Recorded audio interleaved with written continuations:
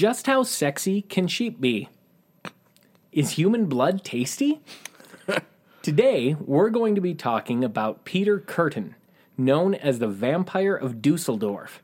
Find out the signs your husband may be a murderer on this week's episode of Well, That's Horrible.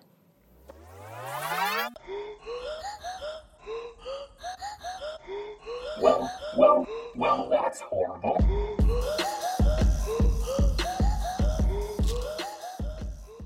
Welcome back to this week's episode of Well, That's Horrible. I'm Reese, and not Travis. Oh, hey. But that is Travis. We'd like to dive into adding a segment to the show where we tell horrible true stories that have happened to our listeners. And so if you guys send those in to us, then we'll be able to read those on the show and add a new segment. So send in those entries, and we'll start reading those stories. But before we debate about becoming vampires, let's jump into the segment we call Unprofessional Opinion. You know, that's just like your opinion, man.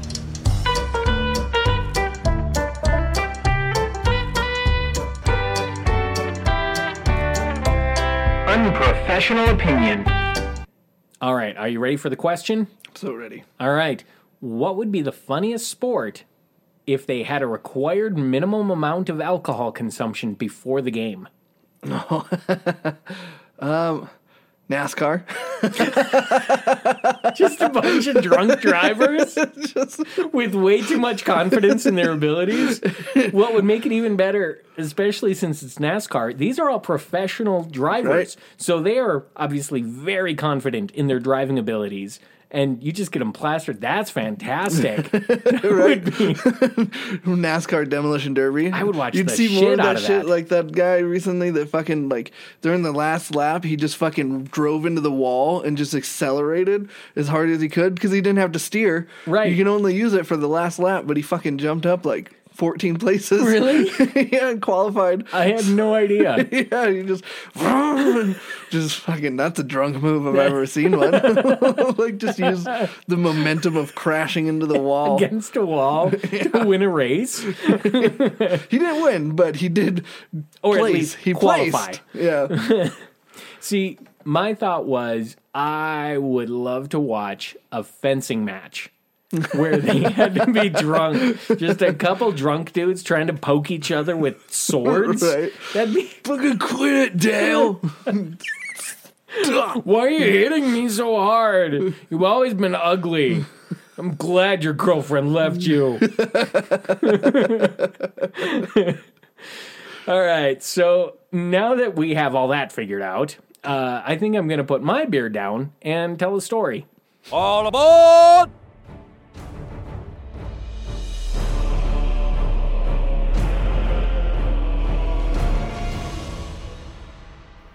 All right, I will warn everyone that while last week wound up being less horrible than I expected, this story swings way the other direction and in a very bad way. So buckle up, buccos. Peter Kurten is born in 1883 in Cologne-Mulheim, Germany. Can we call him Beef Curtain? That would be funny. Just the whole time. Just good old Beef Curtain. Good old Beef Kurten. He's the third of 15 children. I mean, okay, when you have 13 kids, statistically, some of them are going to be murderers. That's just I don't know. The odds are not in. No, I don't know if that's the number. It's 13. in some statistics that I completely made up in my head, guaranteed, if you pull any 13 people, at least one of them will be a murderer. I Guaranteed. mean, there's only two of us in here. We work in a room of about 13 people. I mean, no. Interesting. No, the murderer left. No longer work with a murderer. No longer here. You can't really provide attentive parenting to 13 kids. And Peter, his home is just filled with terrible events growing up. The family rents a one-bedroom apartment, Oh, and they Jesus. live in constant fear of their father's violent rampages. One fucking bedroom for 15 people. There are no 14 other people in the world that I like enough Right. to live in that close of proximity with. Right. I couldn't make it. I could not make it. I live in a decent sized, Right. 1,200 square foot house with Yeah. 5 people, and that's fucking tiny. Yeah. No wonder he became a murderer. He often comes home from the local bar. Peter's dad often comes back from the local bar and beats his children. Peter being Good to have hobbies. you got to stay busy.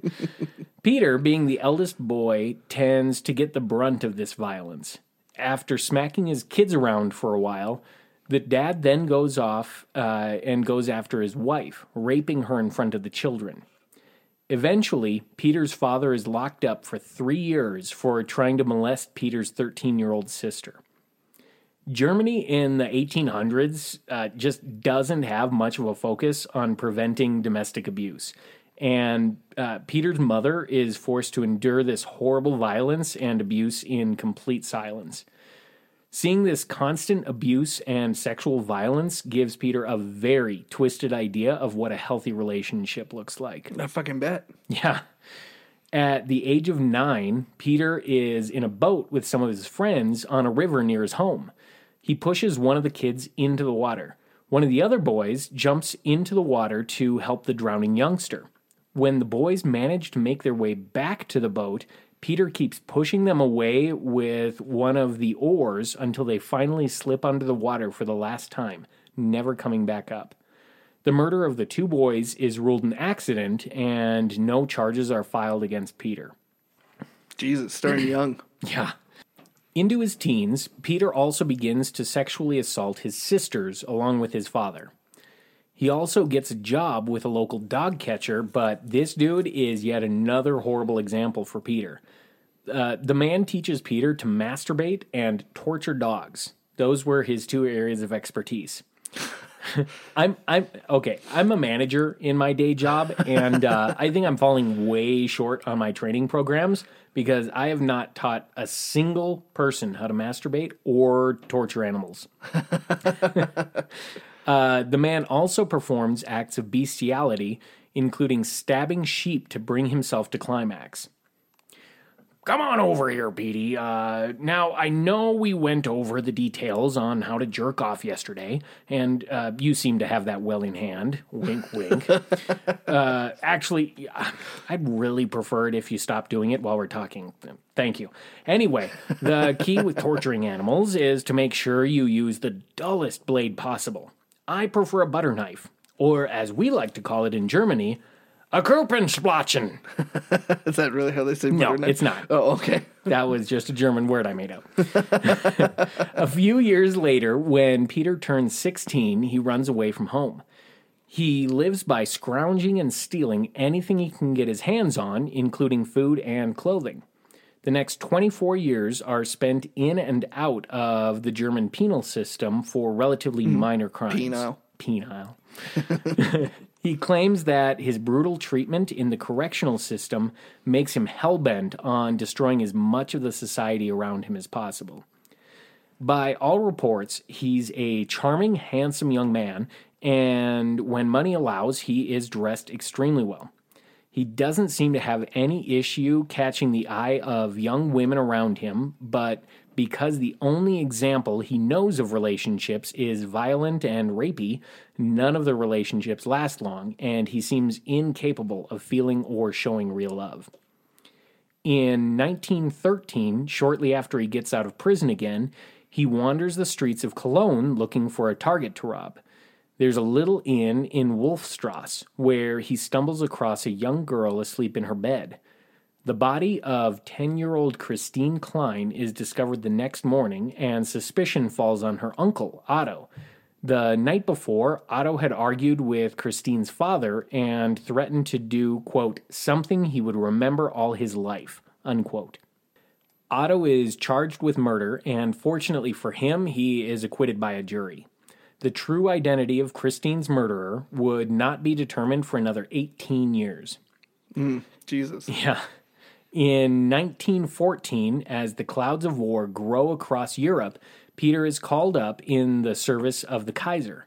It turns out that following orders isn't exactly his jam, and he soon deserts. He's caught in fairly short order and spends the rest of the war in prison. The majority of his time is spent in solitary confinement, and he actually intentionally breaks prison rules to be sent back there. In a room by himself, he sits, daydreams, and obsesses about his violent thoughts. He dreams of attacking people, setting fires, and sabotaging railways in order to kill people more efficiently. In 1921, with the war over, Peter is released from prison and moves in with his sister in the tiny village of Altenburg. While living there, he meets his future wife. She's a former sex worker who had spent 4 years in prison after shooting a man who ditched her at the altar. Unlike Peter, though, she actually seems to have a conscience and spends the rest of her life guilt-ridden, believing that her horrible environment is what she deserves for her act of violence. They get hitched in 1925, and Peter decides to get gainfully employed as a molder, which was actually the same career his dad had chosen, and becomes an active member of the trade union. What the fuck is a molder? So, like casting things in a mold in order to, So that it confused me for a minute until I saw it spelled. So thanks for clarifying, because our listeners are probably wondering the same thing. They move back to Dusseldorf for work, and Peter can begin to feel his self-control begin to crumble again. Over the next 3 years, he attacks 4 women, strangling them to unconsciousness, often during sex. It's about this time that he starts to dabble in arson as well. He discovers that he gets sexual satisfaction from imagining that a drifter may be burning alive in the barn he had just burned to the ground. So he confessed to burning numerous structures to the ground, hoping that there was someone inside. Nice. Jesus. He just dabbles in it. Right. He's not a serious arsonist. He just dabbles. Right. He just dabbles. Yeah, it's a hobby. It's a hobby, really. He never got paid for it once, Not even once. Not a professional. Semi-pro. Then in 1929, he stops a little 8-year-old girl, Rosa Ohlinger, as she walks through the streets of Dusseldorf. He stabs her 3 times and dumps her body under a hedge. Peter later states that he tried to burn the body with gasoline and had an orgasm at the peak of the fire. But the murder of Rosa is just the start of his string of attacks on women, girls, and men. At least one of his victims, Maria Kuhn, survives, even after being stabbed 24 times. Jesus. He even admits that he returned to the scene of the attack several times, climaxing on numerous occasions. His reign of terror continues through 1930, and public anxiety and outrage grow with each new act of violence. The German newspapers fan the flames by referencing monsters and vampires. During the annual fair in the nearby town of Flea, Peter approaches 2 foster sisters as they leave the fair. He asks the older sister, Louise Lenzen, who is 14 at the time, to run an errand for him. He says, "Would you be so very kind and get some cigarettes for me?" That was a terrible German accent. I'm going to try that again. It probably won't get any better. He says, "Would you be so kind and get me some cigarettes? I'll look after the little girl." Louise agrees, and as soon as she rounds the corner, Peter strangles the younger girl and slits her throat. When Louise comes back, Peter drags her into the brush, where he strangles her and almost decapitates her with his pocket knife. That same year, Peter kills 5-year-old Gertrude Alberman, and then he sends a map to a local newspaper showing where her body can be found under a pile of construction debris. When the authorities find her body, they report that she had been strangled and stabbed 35 times. German police have very little to go on, given the fact that the few victims who survive can only give a description of a tall white man, which pretty much fits half of the population of a German town. Yeah. On top of that, the police also received 900,000 different names from the public as potential suspects. Out of curiosity, I checked on the population of Dusseldorf in the 1920s. The earliest I could find was 1950, but they reported at that point that there were 600,000 people in Dusseldorf. So what that means is that if it was the same population at the time when he was doing these killings, the police got 50% more tips on names than the actual population of the town. So it would have been more efficient for them to go door to door than to follow any of the leads from those suggestions. How many fucking creeps were living in Germany during that time? I mean, Speaking as someone who is descended from Germans, I'm not proud of that little wedge of history. You know, that's not my favorite. There is only one potential victim that manages to fight back. Peter approaches a man in a darkened alley. He draws a knife on the man and goes to stab him between his third and fourth ribs. The blade breaks in half with the hilt shattering in Peter's hand, lacerating it in several places. The man turns slowly to him, saying, I'm fucking Nick Nolte. I am eternal.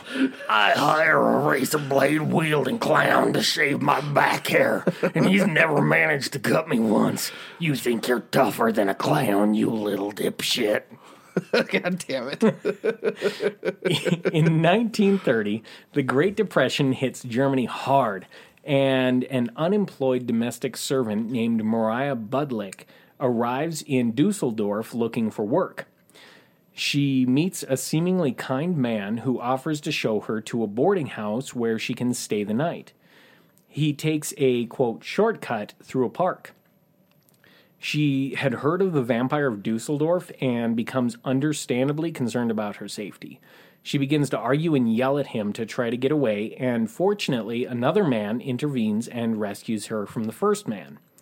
Mariah tells her rescuer that she is out of work and has nowhere to go. He invites her to his apartment to put her up. He doesn't introduce himself, but his name is Peter Kurten. So this poor lady followed some random dude that she got scared, understandably, and the person who rescues her is Peter. Yeah, because he was trolling that park. Yeah. Yep. For a victim. And after rescuing her like that, I mean, she's going to automatically have more trust in him that he's a good person.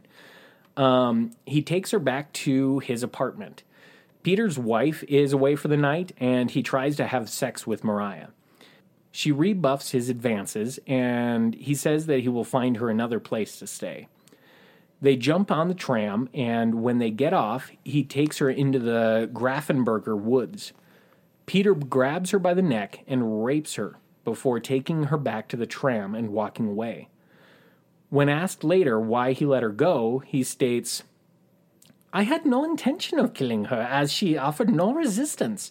I also did not think that she would be able to find her way back home to my apartment. But Mariah has a sharper memory than Peter gives her credit for, and she remembers the street name and Peter's apartment in vivid detail. Understandably so. I mean, you go through that trauma, it's going to make a memory. However, being deeply traumatized and ashamed of being a rape victim, she does not go to the police. She does, however, write a letter to a friend describing the attack.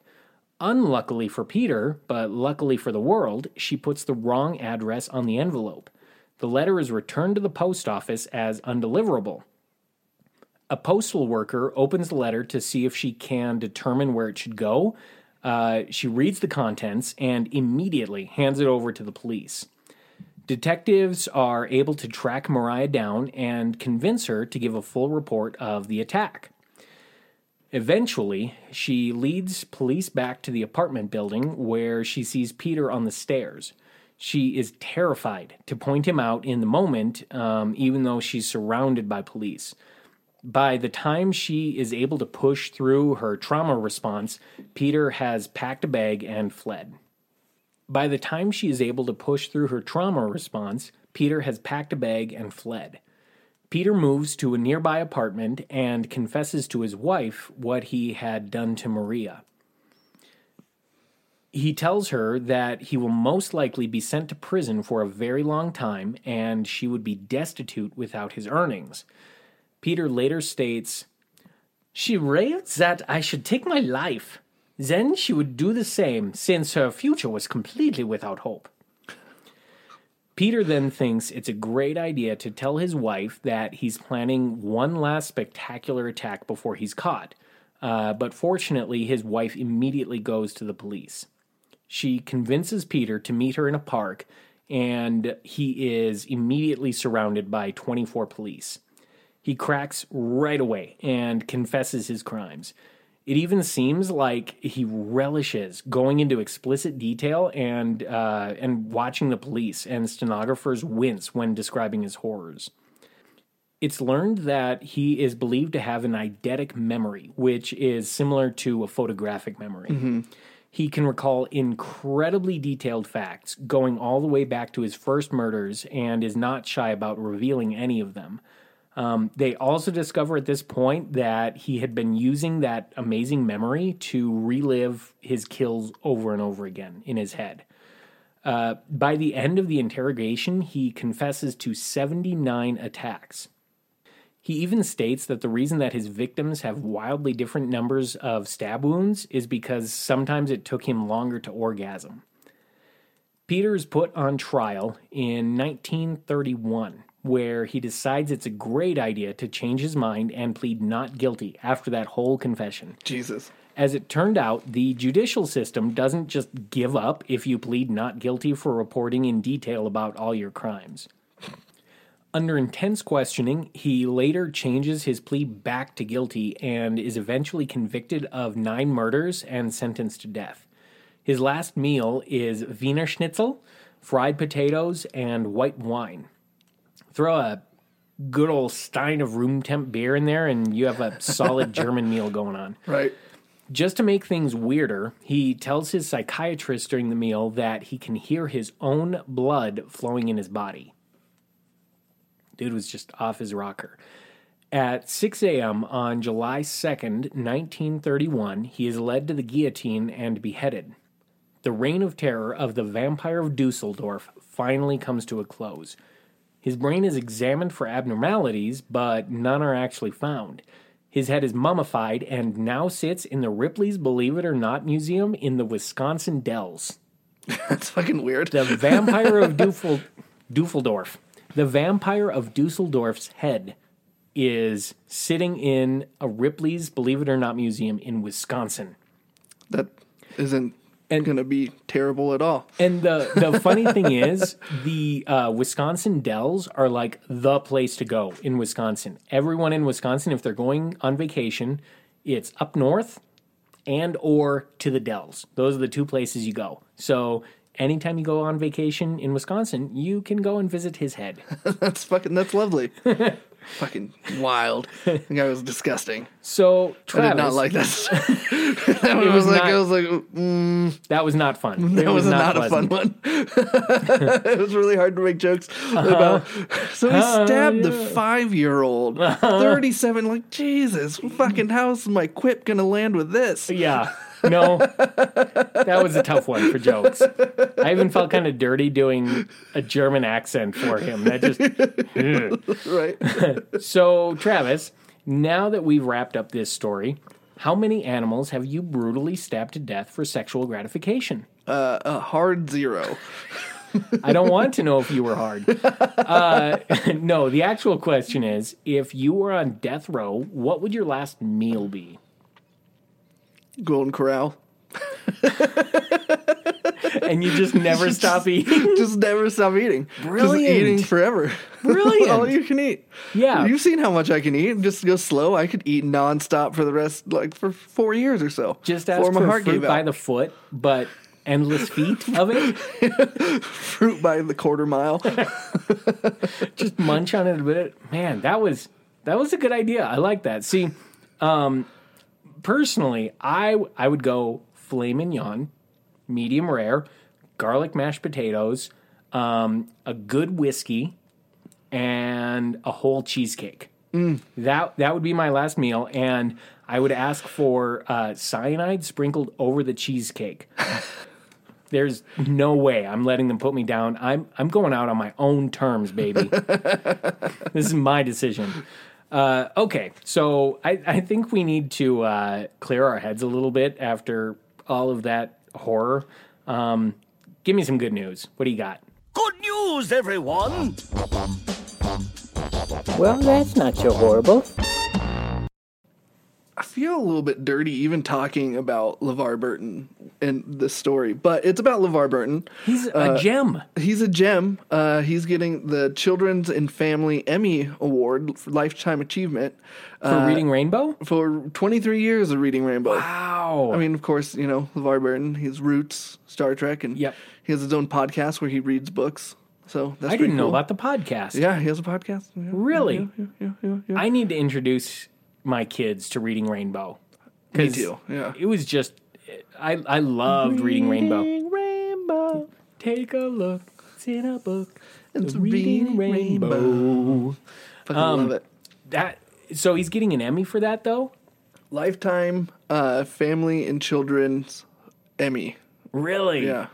So That he's is- getting the first ever. Yeah. It's the first time they've done it. So they're getting, the Oscar has the Lifetime Achievement Award, which, God, why can't I remember? Mr. Rogers.